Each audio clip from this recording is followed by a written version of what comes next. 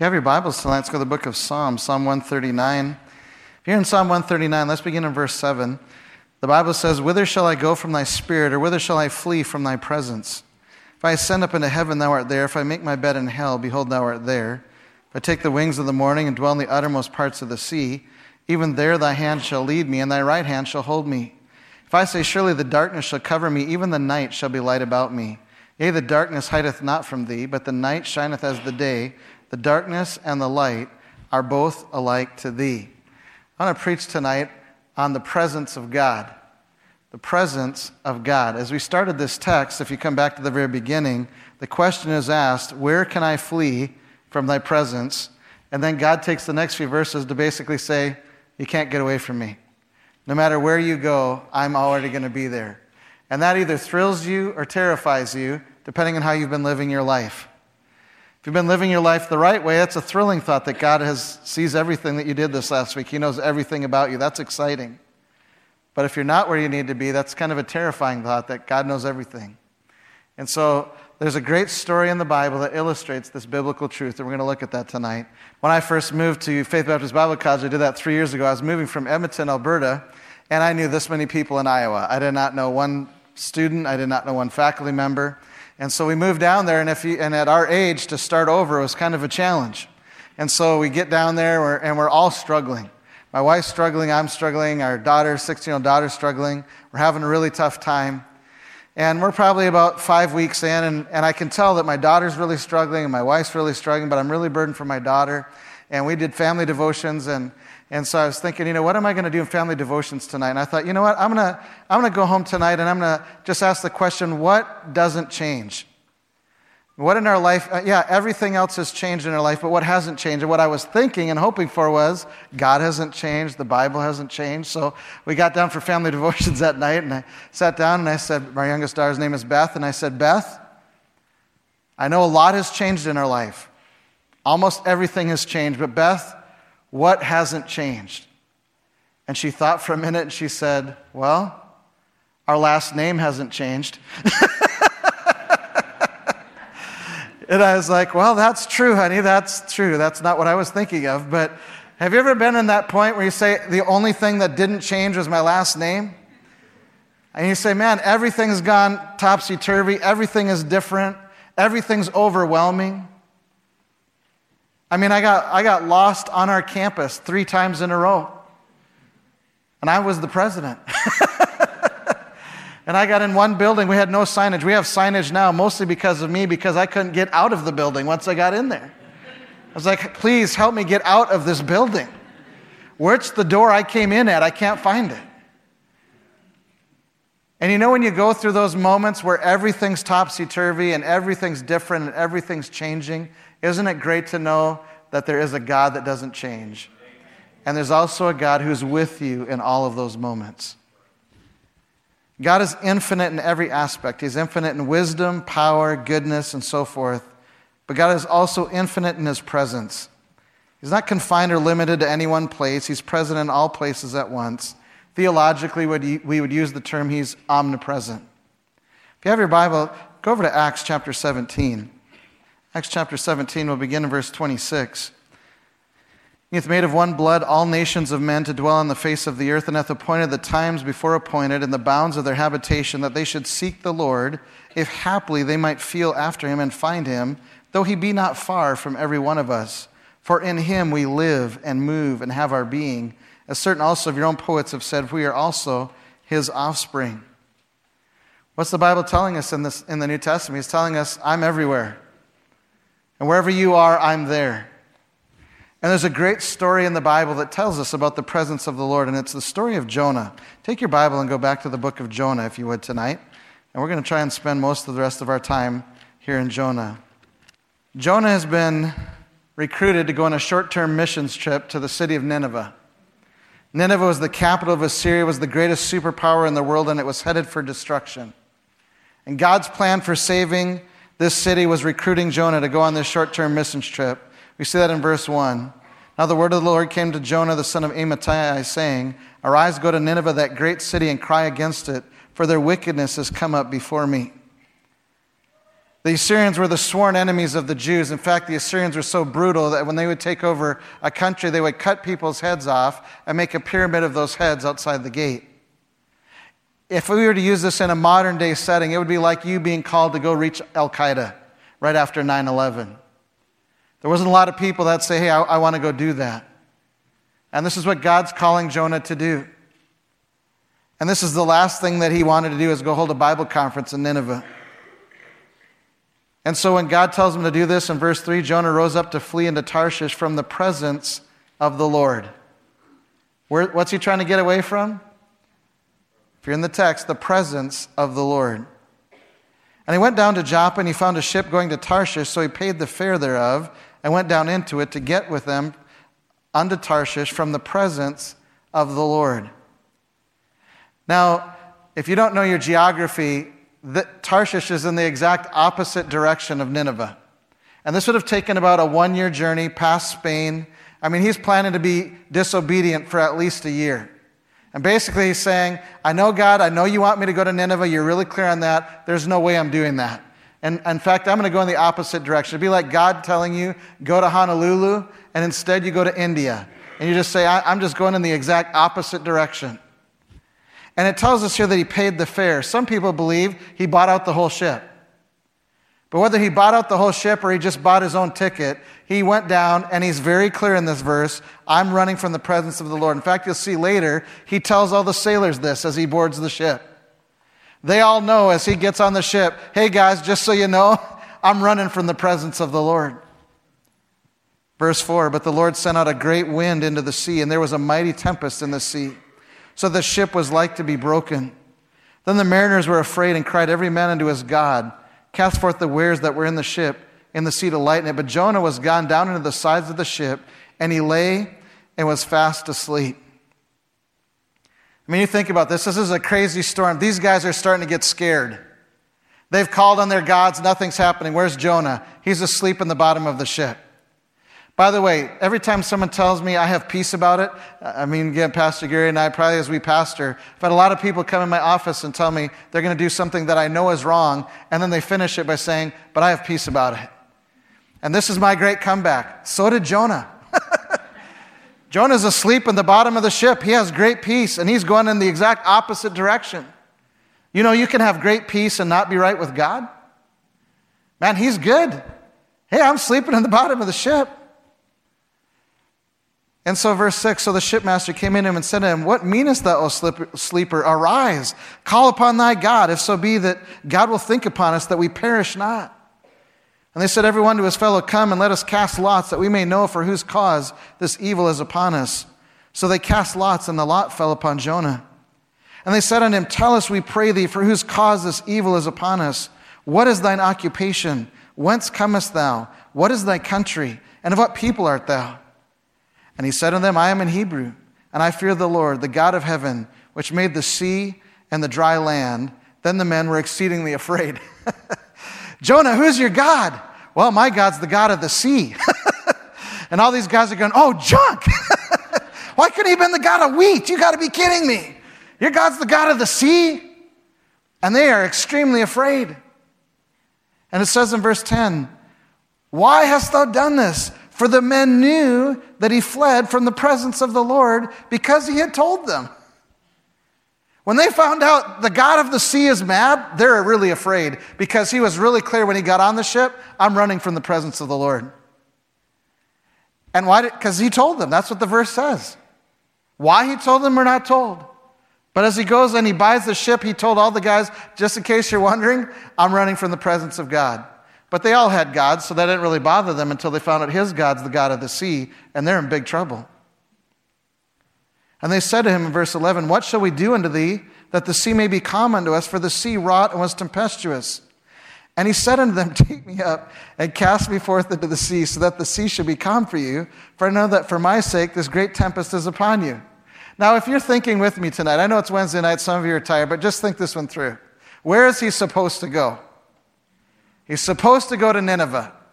So they have a really bad storm. They're afraid they're going to die. They found out his God is the God of the sea. So they come to him and say, what can we do to survive? If you think that through, what would be the normal answer to that? Where's he supposed to go? Nineveh. I think the normal answer to that would be, you know what? We got to turn the ship around and get me to Nineveh. And I think God would have helped that happen. You know what Jonah says? The only option, is to throw me overboard. You ever wonder why he said that? Why didn't he do the common thing that people would think?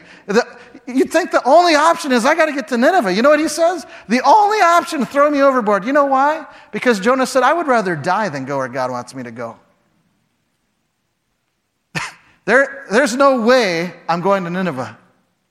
I would rather die than go to Nineveh. So if you guys want to live, the only option is throw me overboard. Wherefore, verse 14, they cried unto the Lord and said, we beseech thee, O Lord, we beseech thee. Let us not perish for this man's life. Lay not upon us innocent blood, for thou, O Lord, hast done as it pleased thee. So they took up Jonah and cast him forth into the sea, and the sea ceased from her raging. If you've ever been out in the sea in a storm, storms don't stop like that. But the Bible tells us as soon as he hits the water, that storm stopped. And the Bible says, then the men feared the Lord exceedingly, offered a sacrifice to the Lord, and made vows. And the Lord had prepared a great fish to swallow up Jonah, and Jonah was in the belly of the fish 3 days and 3 nights. These men rowed hard to get him to shore, but they couldn't. And when they realized that we just can't get this ship to shore, our only option is to try this, they threw him overboard. I think there's a lot of practical lessons that come from the life of Jonah in this area of God's presence. Point number 1 tonight, it is impossible to run away from God's judgment. It's impossible to run away from God's judgment. If you're disobeying God tonight, you are not going to get away with it. You know how many people in so many churches go to church, they sing the songs, but they know in their private life there's things that are not right? You know how many couples come to church and their marriage is not right? They come to church and their thought life is a total mess. Their thought life is not right. If people saw your texts, if they saw how you talked at work this week, people would be shocked. And we think we're getting away with it, but God says you're not getting away with it. If I put it this way, you can run, but you can't hide. God knows where you are tonight. Take your Bible and go, keep your finger in Jonah. We'll be right back. We'll go over to Jeremiah chapter 23. Let's back up to Jeremiah, Isaiah, Jeremiah, Lamentations. Jeremiah chapter 23. Look what he says in verse 24 of Jeremiah 23. Am I a God at hand, saith the Lord, and not a God afar off? Can any hide himself in secret places that I shall not see him, saith the Lord? Do not I fill heaven and earth, saith the Lord? Do you realize tonight there is no such thing as a secret sin? You know, my years as a pastor, it's amazed me how God brings sin to light.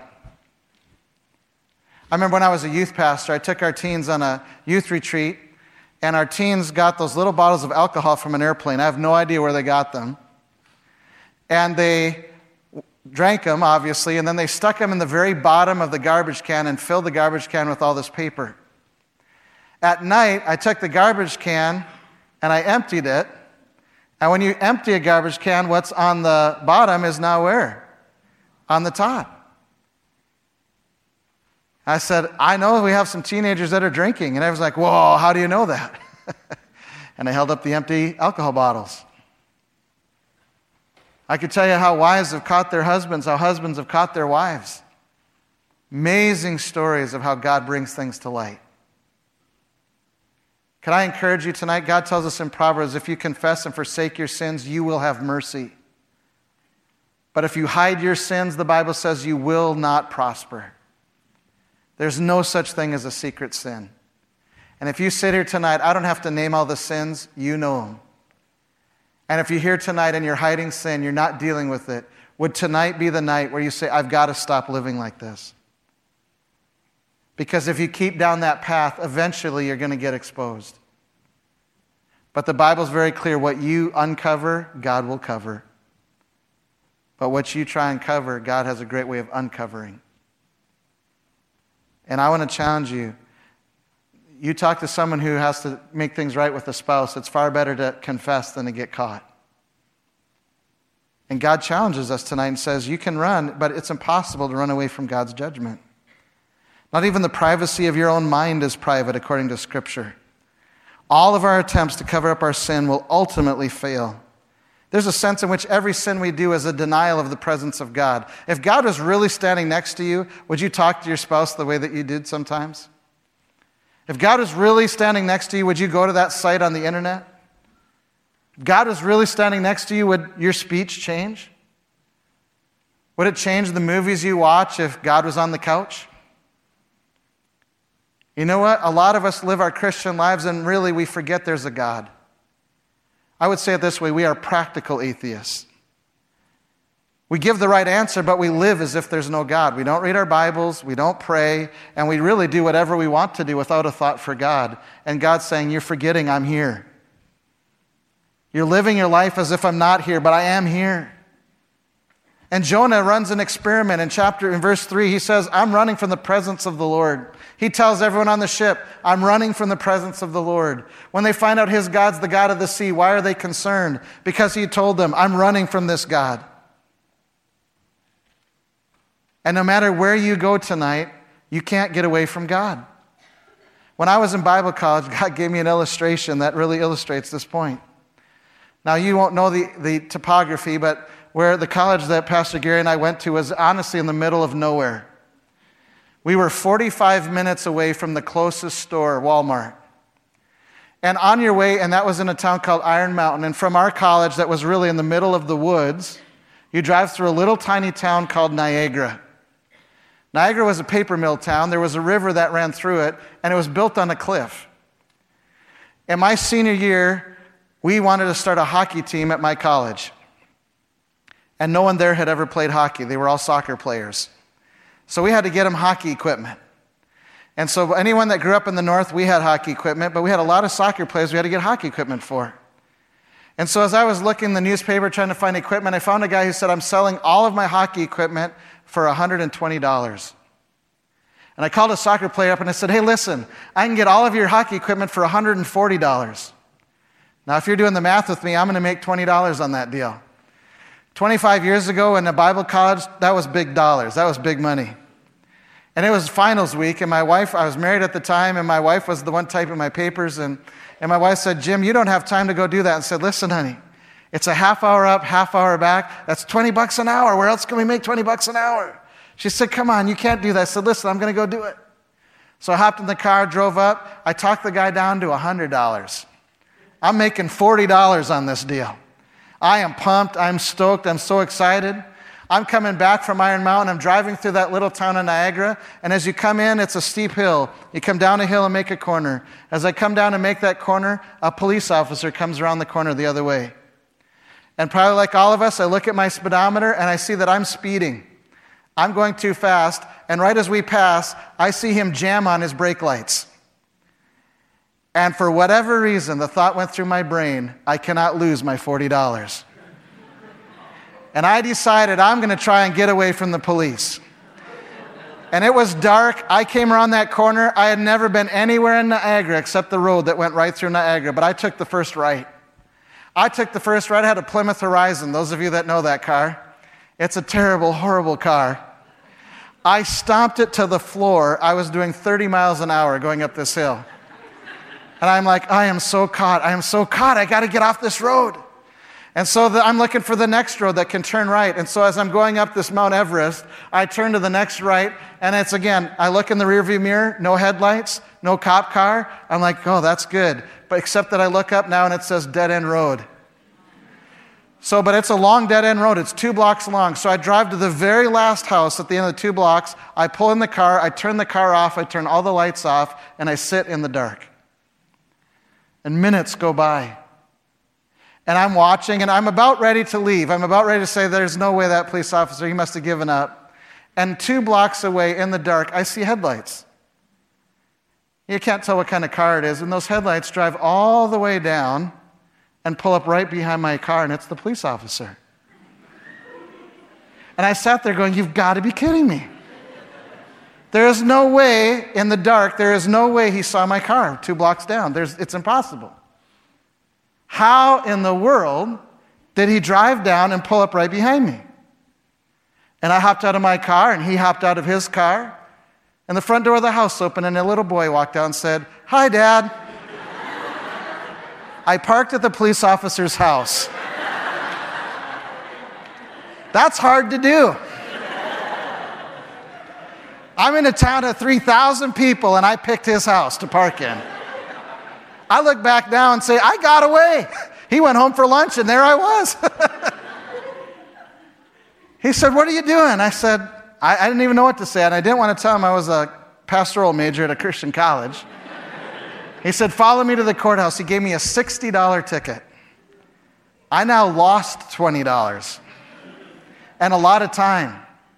And those of you that are early married know what a fun conversation that was with my sweetheart. "Where have you been?" "Well, honey, I was just spending 2 hours losing $20. And I tell you, God shredded me. I felt so bad. I kindly had his name on the ticket. I called him up the next day. God bothered me because we never talked. He didn't ask me any questions. He just took me to the courthouse, gave me a $60 ticket. The next day I called him up. I said, "Sir, I just got to be honest." I said, I'm a pastoral major studying to be a pastor. And I've never tried to run away from the police in my entire life. I don't know what possessed me to do it this night. I promise you I will never do it again, and I've kept that promise. I said, "I just got to call and say I'm sorry." And he started laughing, and he said, "I still can't believe you parked at my house." And so, but I will tell you tonight, that has been a great illustration that you can run, but you can't hide from God. Because when we try and run away from God, it's just like that. You're like, "There's no way God saw that. There's no way God knows where I'm at." That's what Jonah thought. I'm running from the presence of the Lord. There's no way God knows where I'm at. God doesn't know what I'm doing. Except God showed up. And God sent the big storm. Few things are more helpful in restraining sin than a keen awareness of God's constant presence. You know why you need to pray and read your Bible every day? It reminds you that God's there. And if you can do that every single day, it'll help you throughout your day to make good choices. Because it'll constantly remind you God's there. And you know what? You're going to learn, if you don't learn it from Scripture. Jonah tried to run from the presence of the Lord, but he was not successful. You can't run away from God's judgment. If you want to keep away from sin, remember how impossible it is to escape God's notice. Never live as though God does not exist. Speak to God frequently throughout the day. Second point, you can't run away from God's judgment, but secondly, you can't run away from God's mercy and grace. Aren't you thankful for that tonight? Man, if I got what I deserved, I wouldn't be here tonight. I stand before you tonight because I have a merciful, gracious God. And I tell you, when I see God's mercy and grace in my life, it makes me want to serve him. It just makes me say, "God, you've been so good to me. You've blessed me in so many ways." In chapel, we heard a guy sing a special this morning about God's been good to me. What a great truth in that song. But he's been great to us in his mercy and in his grace. Look in chapter 2, verse 1. Then Jonah prayed unto the Lord his God out of the fish's belly, and said, "I cried by reason of mine affliction unto the Lord, and he heard me. Out of the belly of hell cried I, and thou heardest my voice. For thou hadst cast me in the deep, in the midst of the seas, and the floods compassed me about. All thy billows and thy waves passed over me. Then I said, I am cast out of thy sight. Yet I will look again toward thy holy temple. The waters compassed me about, even to the soul. The depth closed me round about. The weeds were wrapped about my head. I went down to the bottoms of the mountains. The earth with her bars was about me forever. Yet thou brought up my life from corruption, O Lord my God. When my soul fainted within me, I remembered the Lord." I would ask you tonight, why does it take us so much before we remember God? But you know what's amazing about God? When you get in a mess and you're about to die, if you cry out to God, guess what? He's there. You know the Bible says that if you confess and forsake your sins, he promises to forgive you. I love the verse in the Old Testament that says his mercy is renewed how often? Every morning. And don't you love the next part? Great is his faithfulness. Man, praise God. You can't outrun God's mercy and grace. No matter how bad you've been, no matter what you've done, God has enough mercy and grace to cover that. Satan's such a liar. He lies to you and says, go ahead and do it. It's not that bad. And then after you do it, he says, it's so terrible. You can never serve the Lord. You can't do anything for God. That's not true tonight. No matter what's happened in your life tonight, God has enough mercy and grace for you. The last thing that the Bible says about those old sailors, if you go back to chapter 16, or chapter 1, verse 16. Then the men feared the Lord exceedingly and offered a sacrifice unto the Lord and made vows. I believe these men got saved. I believe they trusted in the true and living God. And I think they made a promise that they would live for him. Like the sailors, Jonah received God's ever-present grace. In fact, he couldn't escape it. First, he felt like he was drowning, but by the time Jonah finally asked for God's mercy, he thought he was a dead man. We see that in verse 7. When the seaweed wrapped around him in the depths, he finally cries out to God. And God showed up and sent a fish.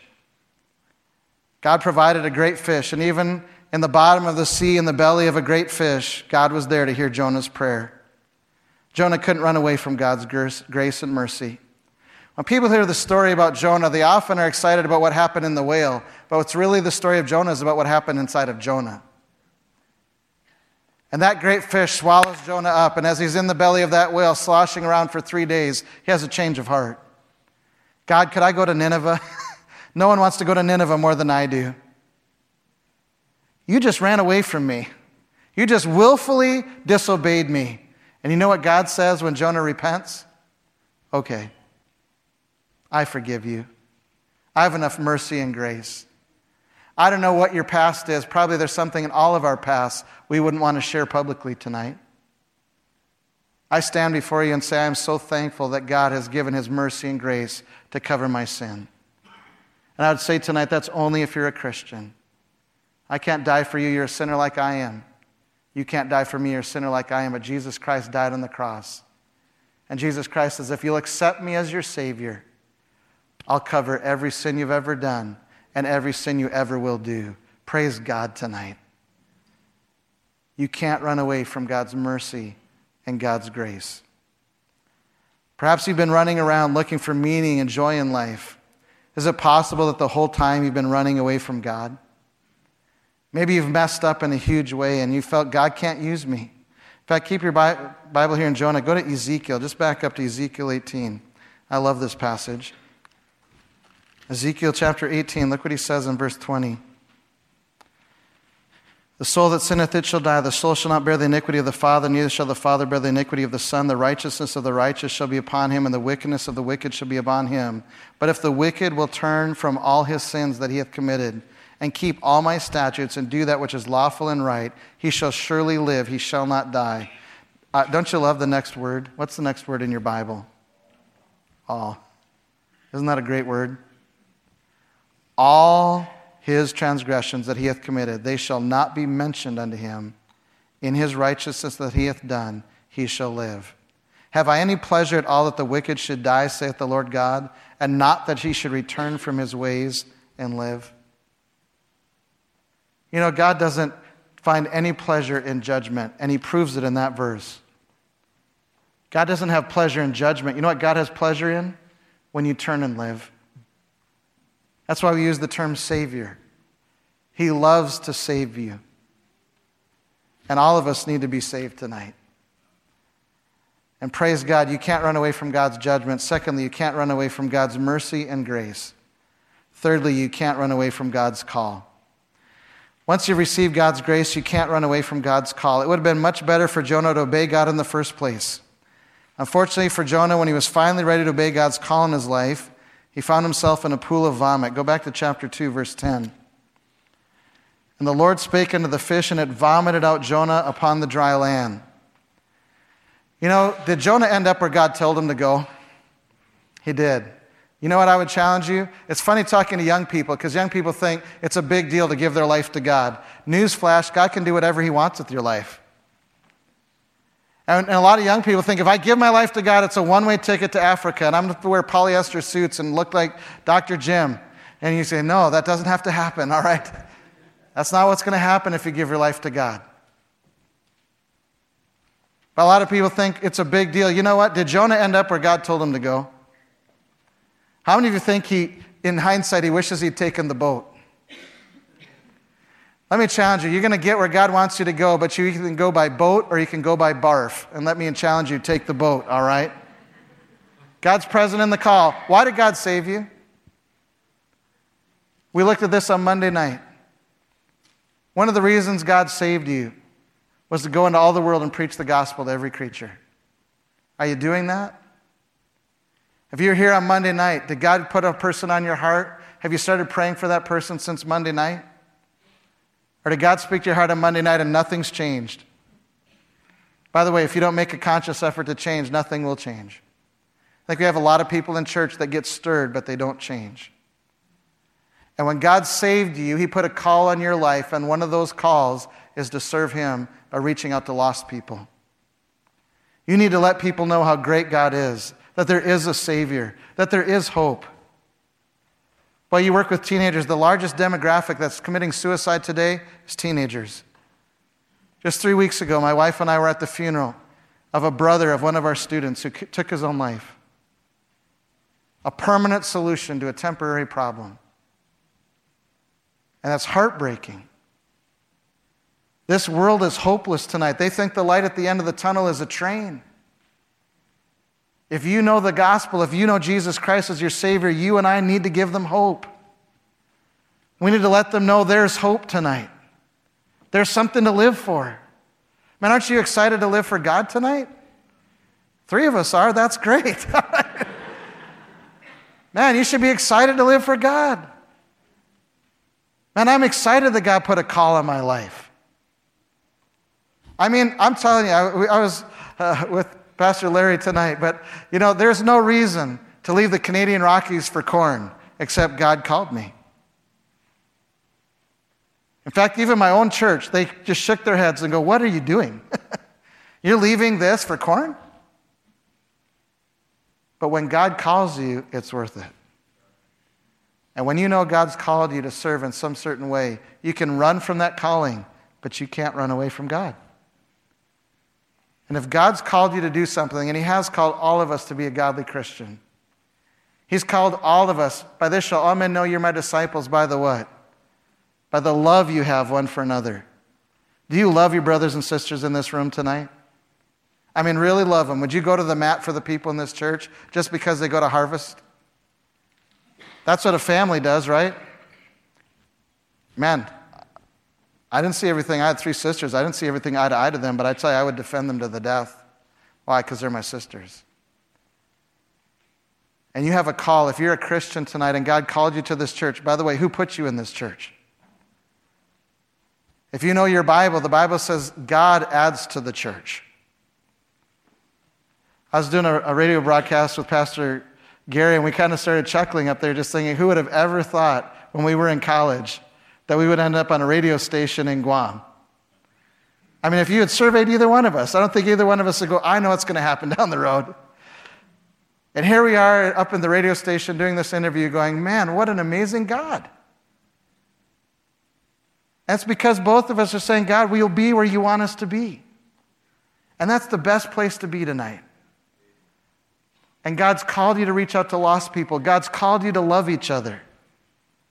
Do you know how many churches, it's the worst place to have a problem? That's not how it should be. In so many churches, if you have a problem, it's like blood in the shark tank. Instead of saying, no, church is the best place to have a problem. Because when I have a problem, my brothers and sisters surround me. My brothers and sisters love me. Man, my church is a family. If I got into trouble, our family would take care of me. I remember my dad got saved when I was 5. He's not a pastor. But I remember he grew up in a broken home. His dad was an alcoholic. I remember he sat us down one Father's Day and he said, kids, I want to tell you something. No matter where you go in this life, there were 6 of us as a family. He said, you need to know that there's 5 people that would do anything for you. He said, that's what family is. You know what the Bible says when you got saved? He called you into a family. You're not in this church by luck or by accident. The Bible says he adds to the church as he sees fit. And you're in this church because God placed you here. It's a call. You need to be very careful if you leave this church. That doesn't mean God doesn't call people to a different ministry. Could I kindly say God's not going to call you to no ministry? God's not going to call you from Harvest to sit at home and watch TV. That's not a call from God. And if you ever leave this ministry and go sit and watch TV, you're running from the call. Guess who's going to show up? God. Why? Because you can't run away from the call. The Bible says, whom he loves, he what? Chastens. My mom used to say, discipline isn't discipline unless it changes behavior. And if you're away from God tonight, you can try and run from the call, but God's going to chase you down. And those of us who've been stubborn, there's been times God's had to chase me down.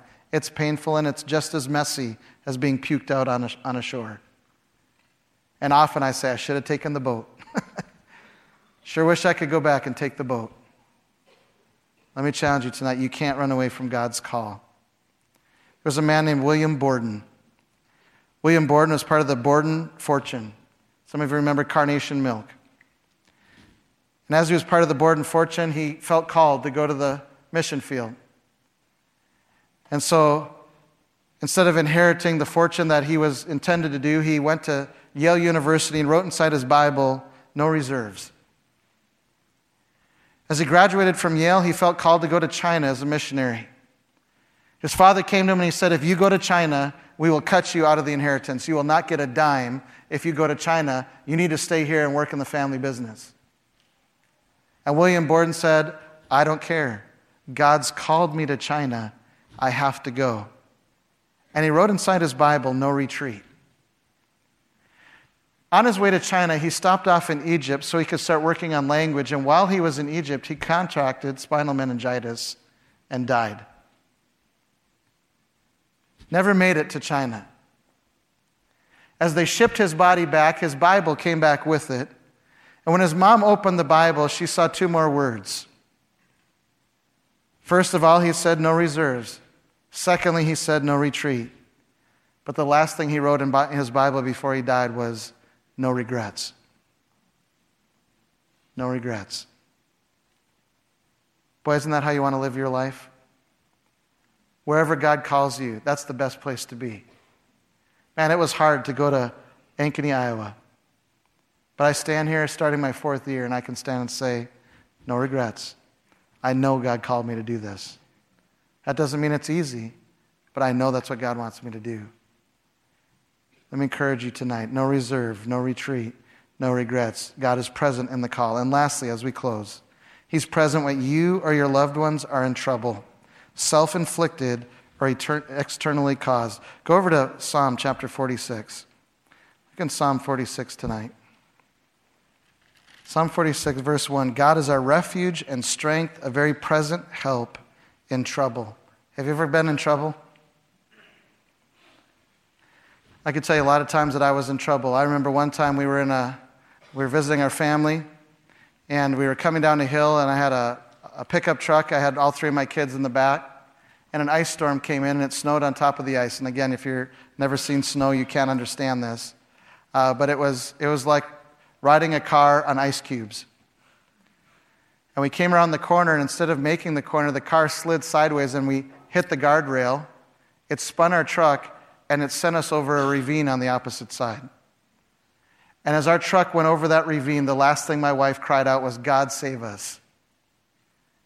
And we don't know how many times we rolled down, and we ended up upside down. And when we came to, it knocked both my wife and I out. I actually broke my neck. And we were hanging upside down by our seatbelts. And we could hear our youngest screaming. And we looked back, and she's the only one we saw. And both of us thought that we'd thrown our kids out and had rolled over them and killed them. Only a parent can understand that sick feeling. And thankfully, the truth is, my son had broken out the back window and gone up the hill for help. And I remember that night as we sat in a McDonald's picking glass out of us. And at that time, I didn't know I broke my neck. But we were all still alive. We were all still okay. And do you realize all my wife had time to say was, God save us? But guess who was there? God. Will you ever be in trouble? Will you ever be in so much trouble that came up so fast that all you can cry out is, God, save me? Isn't it wonderful tonight that God's there?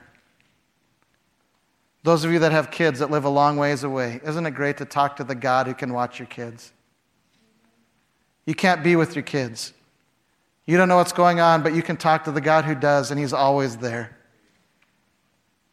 And your kids are going to go through some difficult things, and you say, oh, how I wish I could be with you tonight, son. I wish I could be with you, daughter. And you get off that phone, and you go to your knees, and you pray to the one who is there. Say, God, I need you to be with my son. I need you to be with my daughter tonight. This is a God worth worshiping tonight. He is absolutely everywhere. You can't run away from Him, and why would you want to? But do you know how many of us, we don't read our Bibles, we don't pray, we aren't living the Christian life the way we should, and God's up in heaven going, you got to be kidding me.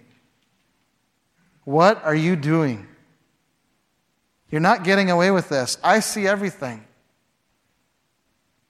I'm present in judgment. I'm present in mercy and grace. I'm present in the call.